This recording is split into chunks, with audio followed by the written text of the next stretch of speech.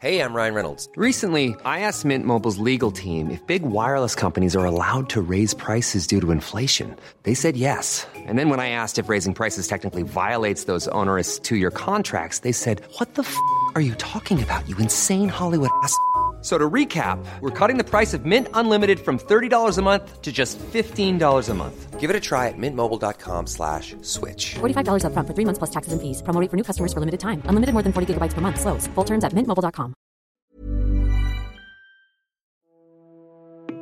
From South China Morning Post, this is Inside China Tech. Insights into what matters. Come work for us because we are 996. Are you okay? 大家好，我是洛天依。 I started Alibaba 1999 in my apartment. What's your problem? Speed and data, and that's where China comes in.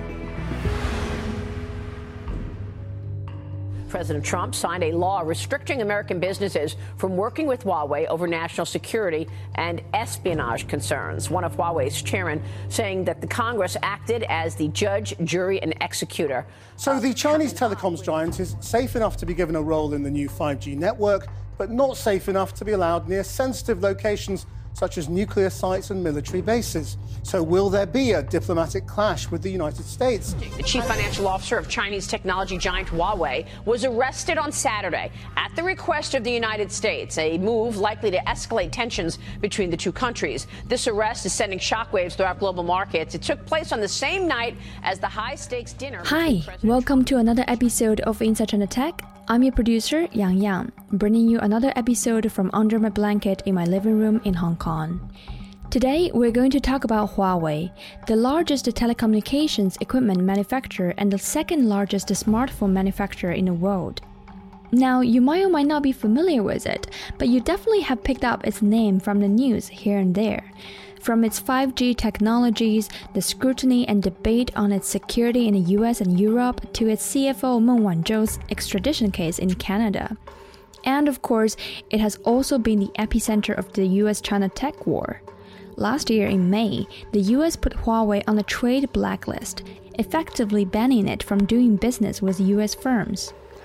本岁这个社会就是你追我赶的嘛，交替性的领先的嘛。 没有哪一家能够长期绝对领先。 Last month, Huawei CEO and founder Ren Zhengfei had an interview with the South China Morning Post. So on this episode, we're going to talk through some of the issues at stake with the S&P's tech editors who have been working on this topic. I have Gareth Nicholson, Melissa Zhu, and BM Parrots with me. Thank you guys for zooming in from your living room or whichever corner in your apartments. Welcome to the show. Thanks for the introduction, Yang. Yeah, this is Gareth Nicholson. I'm a senior technology editor with the SCMP. And as you mentioned, I have two members of my team here today, Melissa Zhu. Hey, Yang. Who is an editor, and Bien Perez. Hello. Another editor on the team who also happens to have covered the telecom sector for many years.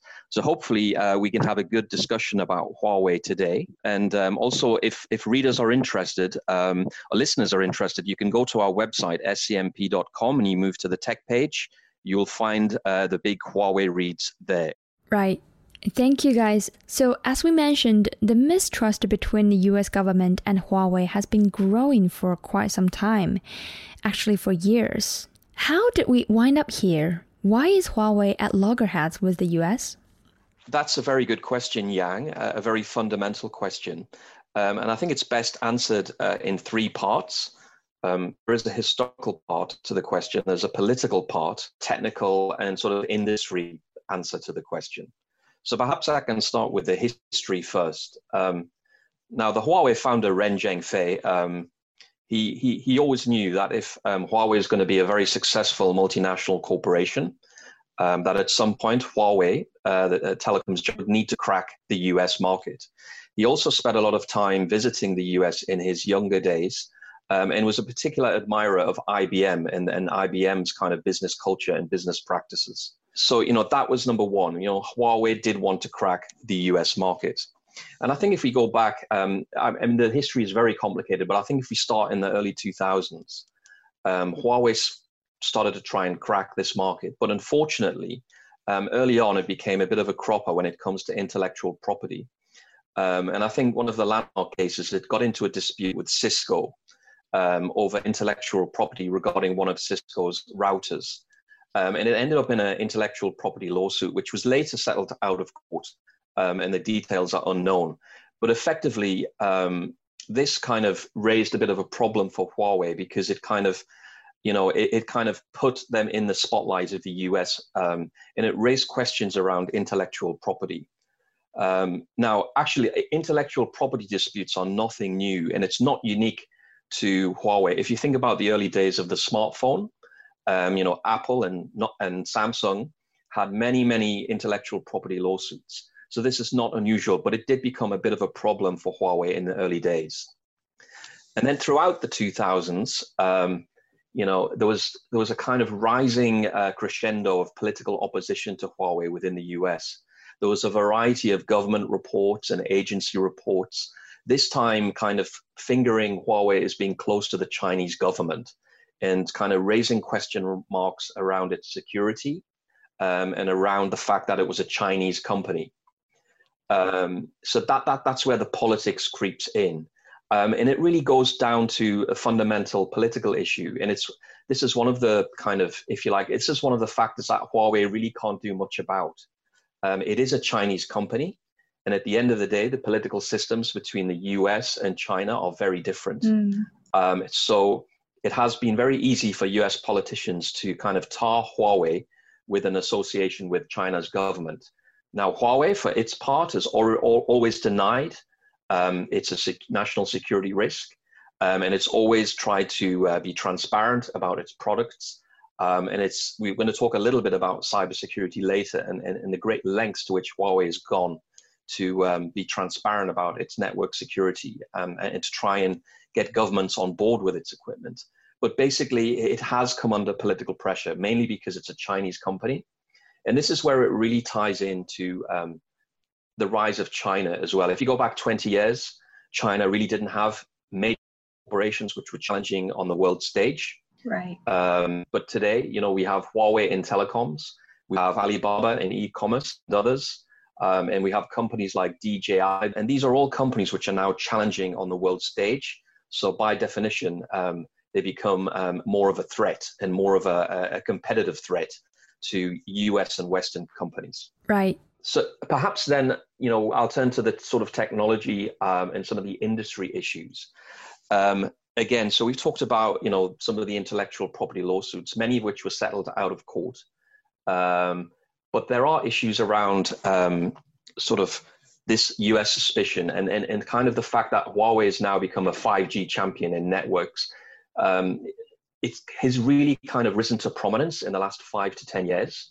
And the US kind of lost its way with network and telecoms equipment companies. It doesn't actually have a national champion. The closest competitors to Huawei today are ZTE in China itself and Nokia and Ericsson, but they're actually European companies. Now, whatever happened in the 2000s was still determined to crack the US market. Now, around about 2018, Richard Yu was in the US for the giant Las Vegas CES Tech Fair. And Huawei was about to be endorsed by AT&T so that its phones would be sold in the US, with AT&T being the carrier. But unfortunately, again, at the last minute, US politicians blocked this. And so Huawei was effectively hurt again.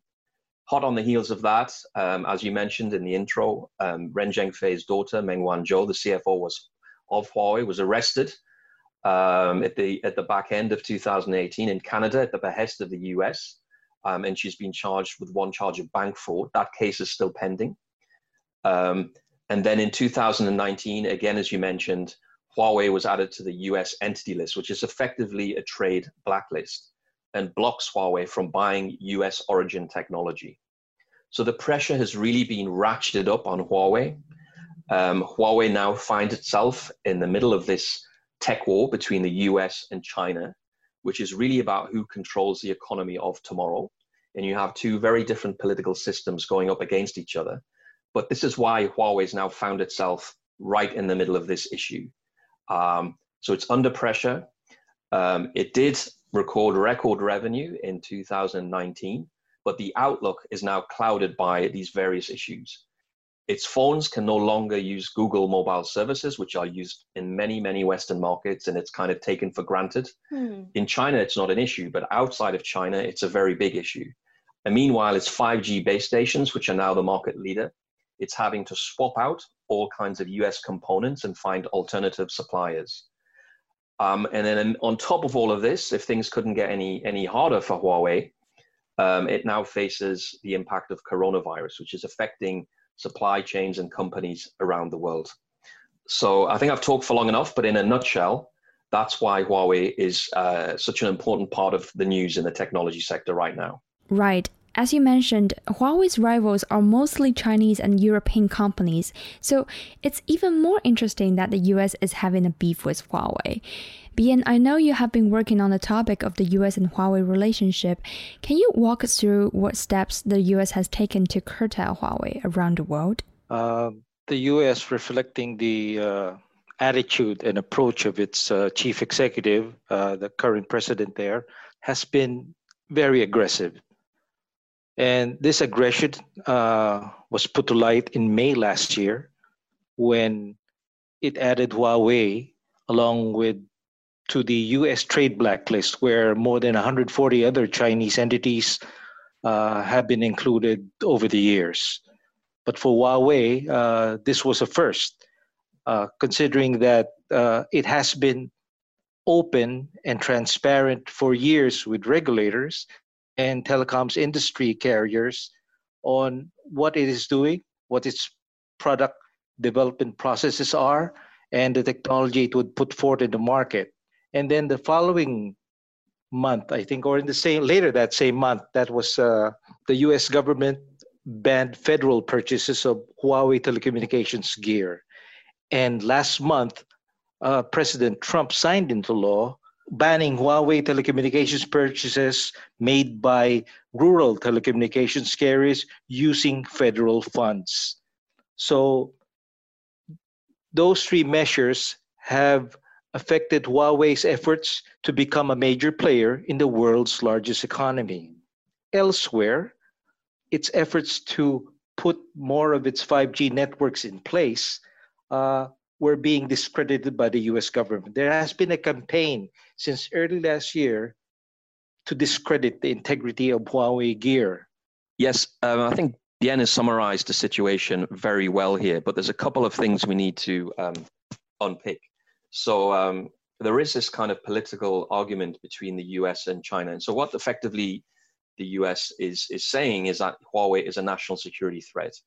And Mike Pompeo has been going around the world, going around the US's allies, and explaining in these closed-door briefings why the US perceives Huawei to be a threat.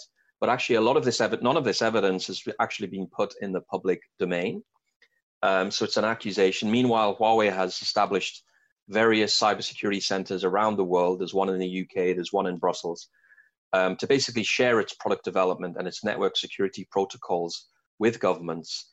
So it's been making this big effort over time. But again, I think the central accusation from the US is because in China, there is a national security law which requires all Chinese companies to cooperate with China's intelligence and defense agencies if so required.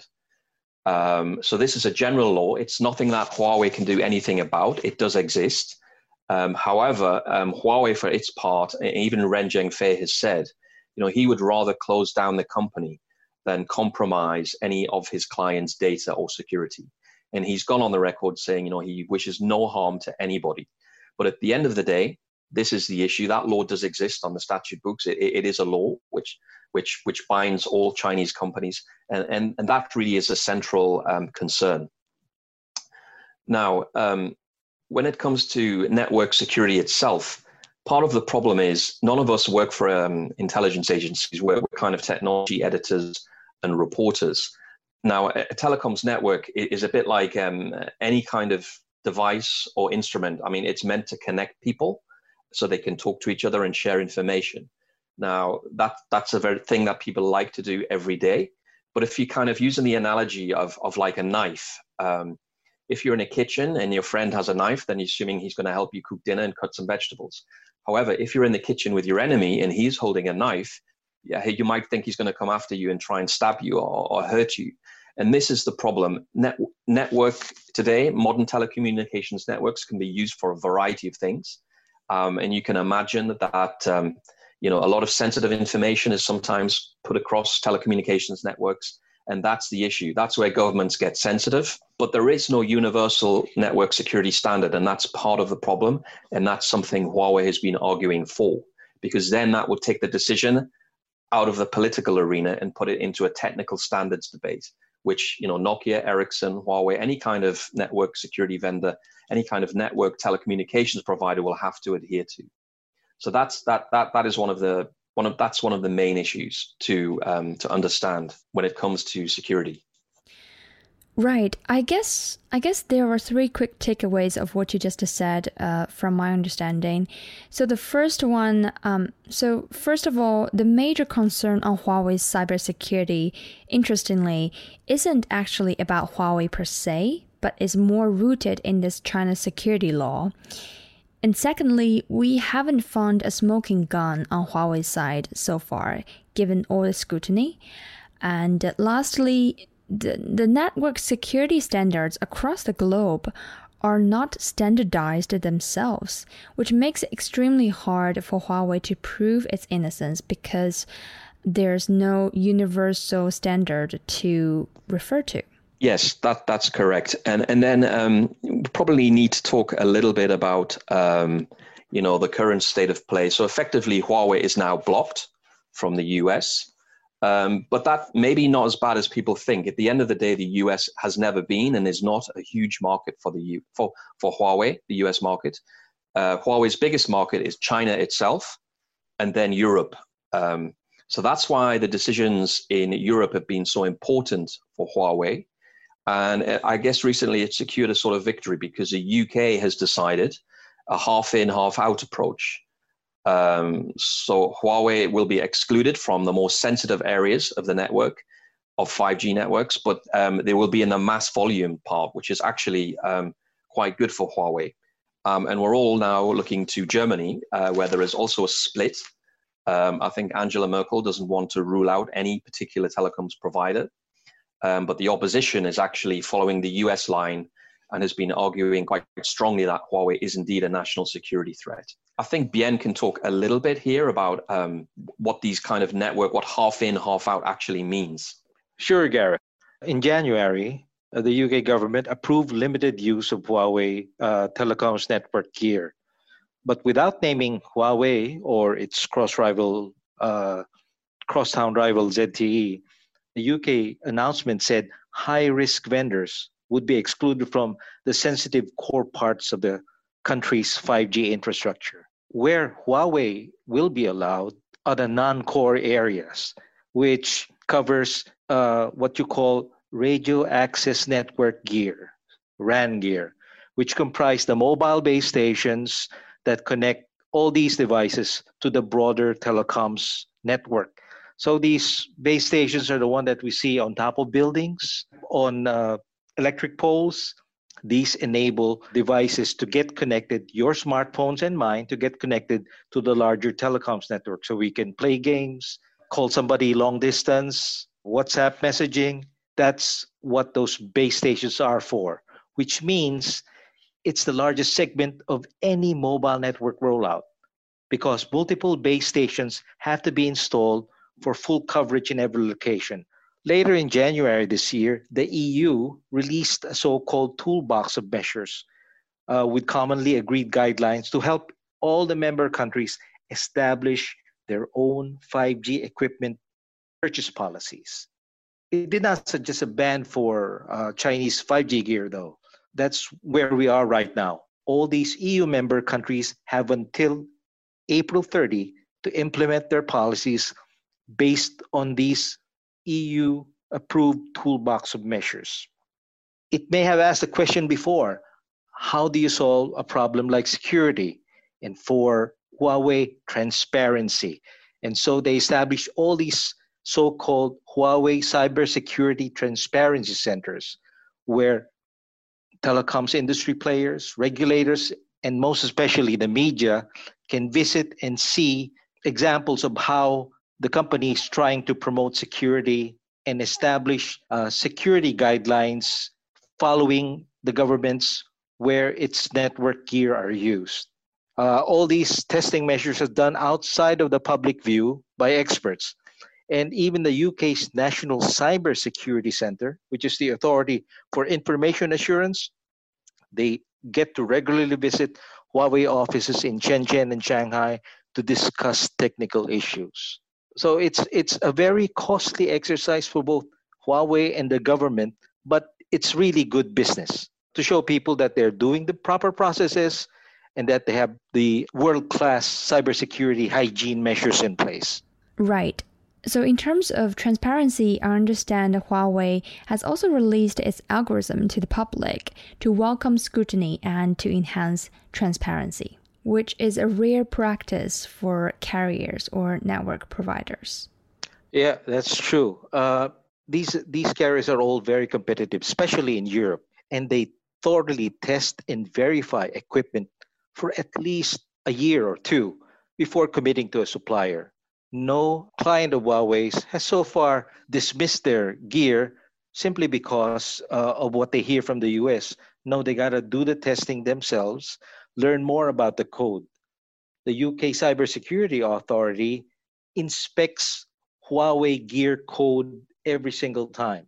And its latest reports show that there may be some technical issues, but it's all related to really technical development of those code and not the result of Chinese state interference. Now, I'm not talking about bringing up Huawei's credentials here as a beacon of security, but this comes from the UK government.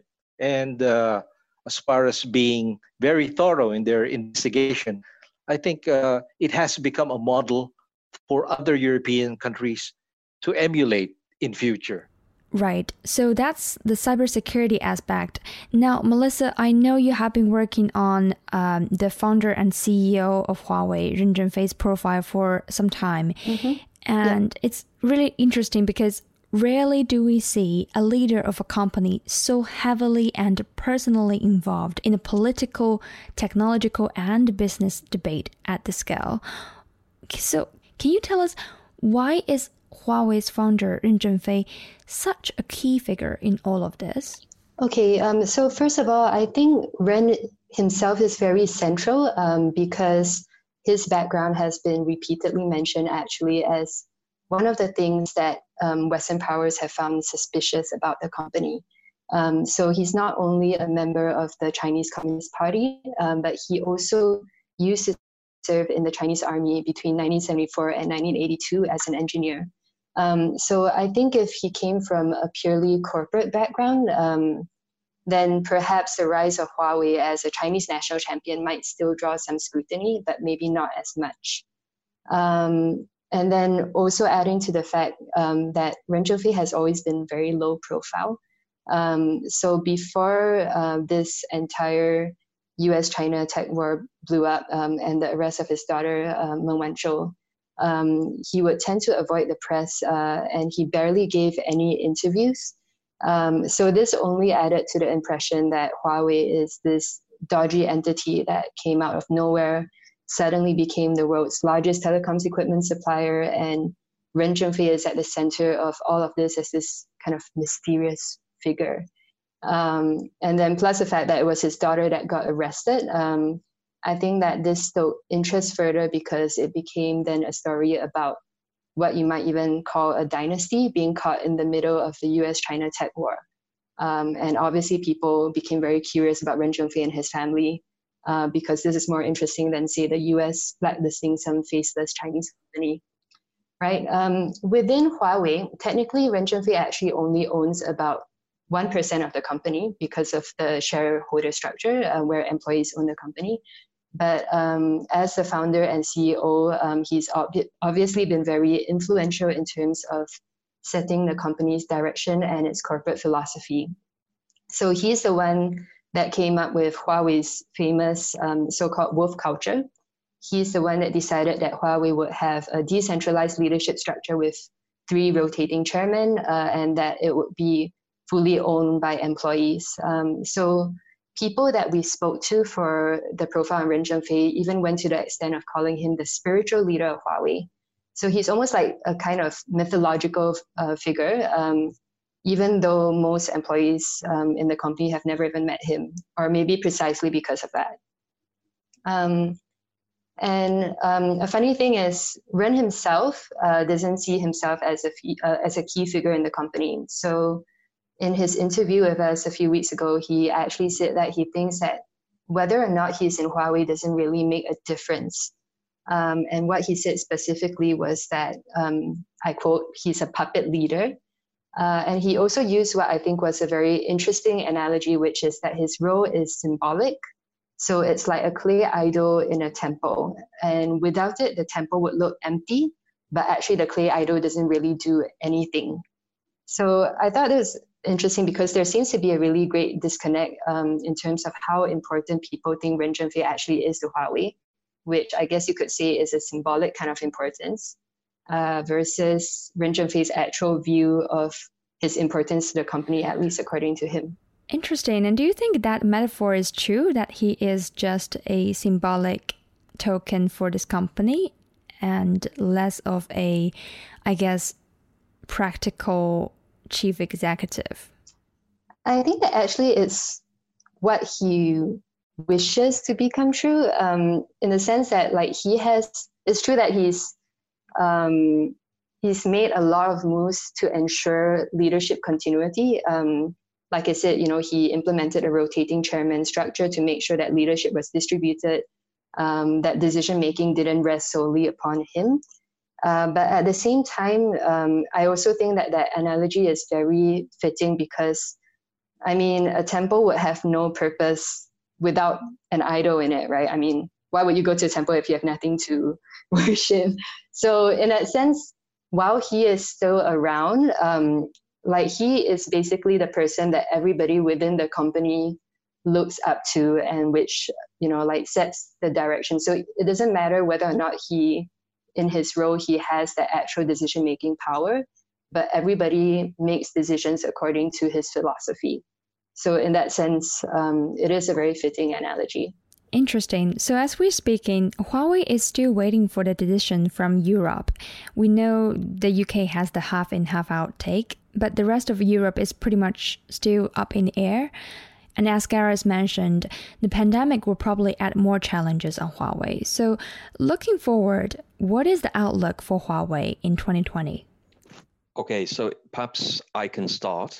So actually, yeah, we're all now waiting for the official German decision, which will follow the UK decision earlier this year on 5G network build out. But effectively, Huawei's outlook is now being clouded, being challenged by two main things. If we look at the consumer business, which is its smartphone business essentially, so now it's kind of blocked completely from the US market. But more importantly, they can't use US-made technology, and the main impact of that is they can no longer use Google mobile services, which is YouTube and Gmail and things like that, which kind of Western users take for granted. However, Huawei has been developing its own operating system, which is called Huawei Mobile Services, which is already used within China. But the question remains going forward, will European consumers want a Huawei handset which doesn't have Google services on it? So that's one of the big question marks for Huawei going forward on the smartphone side. On the 5G side, it's also had to do a similar thing, basically swap in alternative parts for all of the US components. And this has been a more challenging thing for them to do than on the smartphones, where they've already launched some new models with no US-made parts. In the 5G base stations, that's been a harder undertaking, but it does have its own chip design unit, HiSilicon, and it's been getting supplied by TSMC, the giant Taiwanese foundry. Now, this is where the interesting question comes in. The US could, if it wants, President Trump could put even further pressure on Huawei in the year ahead by basically putting more pressure on TSMC not to supply Huawei. Now, it hasn't done this yet, and some people have referred to this as the nuclear option. But if that happens, that's going to be another heavy challenge for Huawei. I think more broadly, but Huawei so far has managed to weather the storm. I mean, it's just recorded record revenue for 2019, but that is backward looking. It's not the year ahead. So everybody is going to be looking to the year ahead and how Huawei deals with these challenges. Meanwhile, we also have the coronavirus crisis going on, which is impacting supply chains. But for Huawei, it is the main threat posed by US action against it. On the positive side, Huawei is also getting into artificial intelligence. And obviously 5G rollout in China itself is very aggressive. And Huawei basically views itself as providing the connectivity for the next generation of AI technologies. So the future could be bright. And if the Germany decision goes its way, then in Europe, that would be a very big tailwind for Huawei in Europe, and it will be a very good outcome. But essentially, in a nutshell, that's the outlook right now. I agree with what will happen in the smartphone business. Smartphone business makes up the largest operation of Huawei. Its results in 2019 is double that of the carrier business, which is where the 5G base stations goes to, and the enterprise business. So it's either Huawei will ramp up efforts in the enterprise business and succeed more in the 5G network rollouts to compensate for potential losses or potential diminished growth in the smartphones business. But knowing how Huawei's wolf culture would react to such a thing, they still remain optimistic. Their culture is to move forward, not look backward. So we'll also have to closely watch what will happen next during the US presidential elections, because a change in government might potentially be favorable also to companies right now who are being subjected to pressure by the Trump administration. Right. Melissa, I have a quick follow-up question for you. Yep. Because as you mentioned, Ren is such a key and centric figure for not only the company's operation, but also its culture and value. So I'm wondering, has Ren personally suggested or given any hint what the company would look like after his potential retirement? Actually, from what he said, it seems as though he thinks that the company would go on just the way that it is right now. So as I said, he says that he doesn't really think that even currently, it matters so much whether or not he's in Huawei. One of the things that they've implemented to try to make sure that past leadership decisions doesn't affect the future direction of the company is that they implemented what he called sunset provisions. And interestingly, he said that these were actually inspired by US President Donald Trump, who has a rule that if he implements one decision, then two have to be repealed from the past. So in Huawei, every 5 years, they retire their corporate files, which means that they don't keep them around. They don't refer to Ren Zhengfei's decisions from, say, 10 years ago. And in that sense, I think that he's really trying to let go and ensure that the company moves on without him, as he's already 75 years old. So I don't think he envisions that he will be around to set the direction of a company for that much longer. Right. Thank you guys for coming to the show and sharing your work. Appreciate it. Thank you for having us. Thanks, Yang. Thank you. Thank you. Okay, so that's about all the time we have for this episode. I'm your producer, editor, sound designer, Yang Yang. If you have any questions or ideas for future episodes, please feel free to email me at yang.yang@smp.com. And by the way, we also have a Facebook group called Inside China Tech, where we share new ideas and discoveries and interesting articles about China Tech to people who are interested in China Tech. So if that sounds like you, please feel free to send us a request and we will pull you in. And for more awesome stories and insight like this about China Tech, head to smp.com/tech. If you enjoy this podcast, do rate us 5 stars on iTunes. You can also find us on Spotify, Stitcher, Google, or anywhere you listen to your podcasts. Stay safe. See you next time. Bye.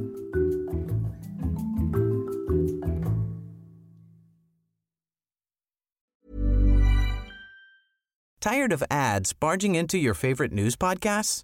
Good news. Ad-free listening is available on Amazon Music for all the music plus top podcasts included with your Prime membership. Stay up to date on everything newsworthy by downloading the Amazon Music app for free or go to amazon.com/news ad free. That's amazon.com/news ad free to catch up on the latest episodes without the ads.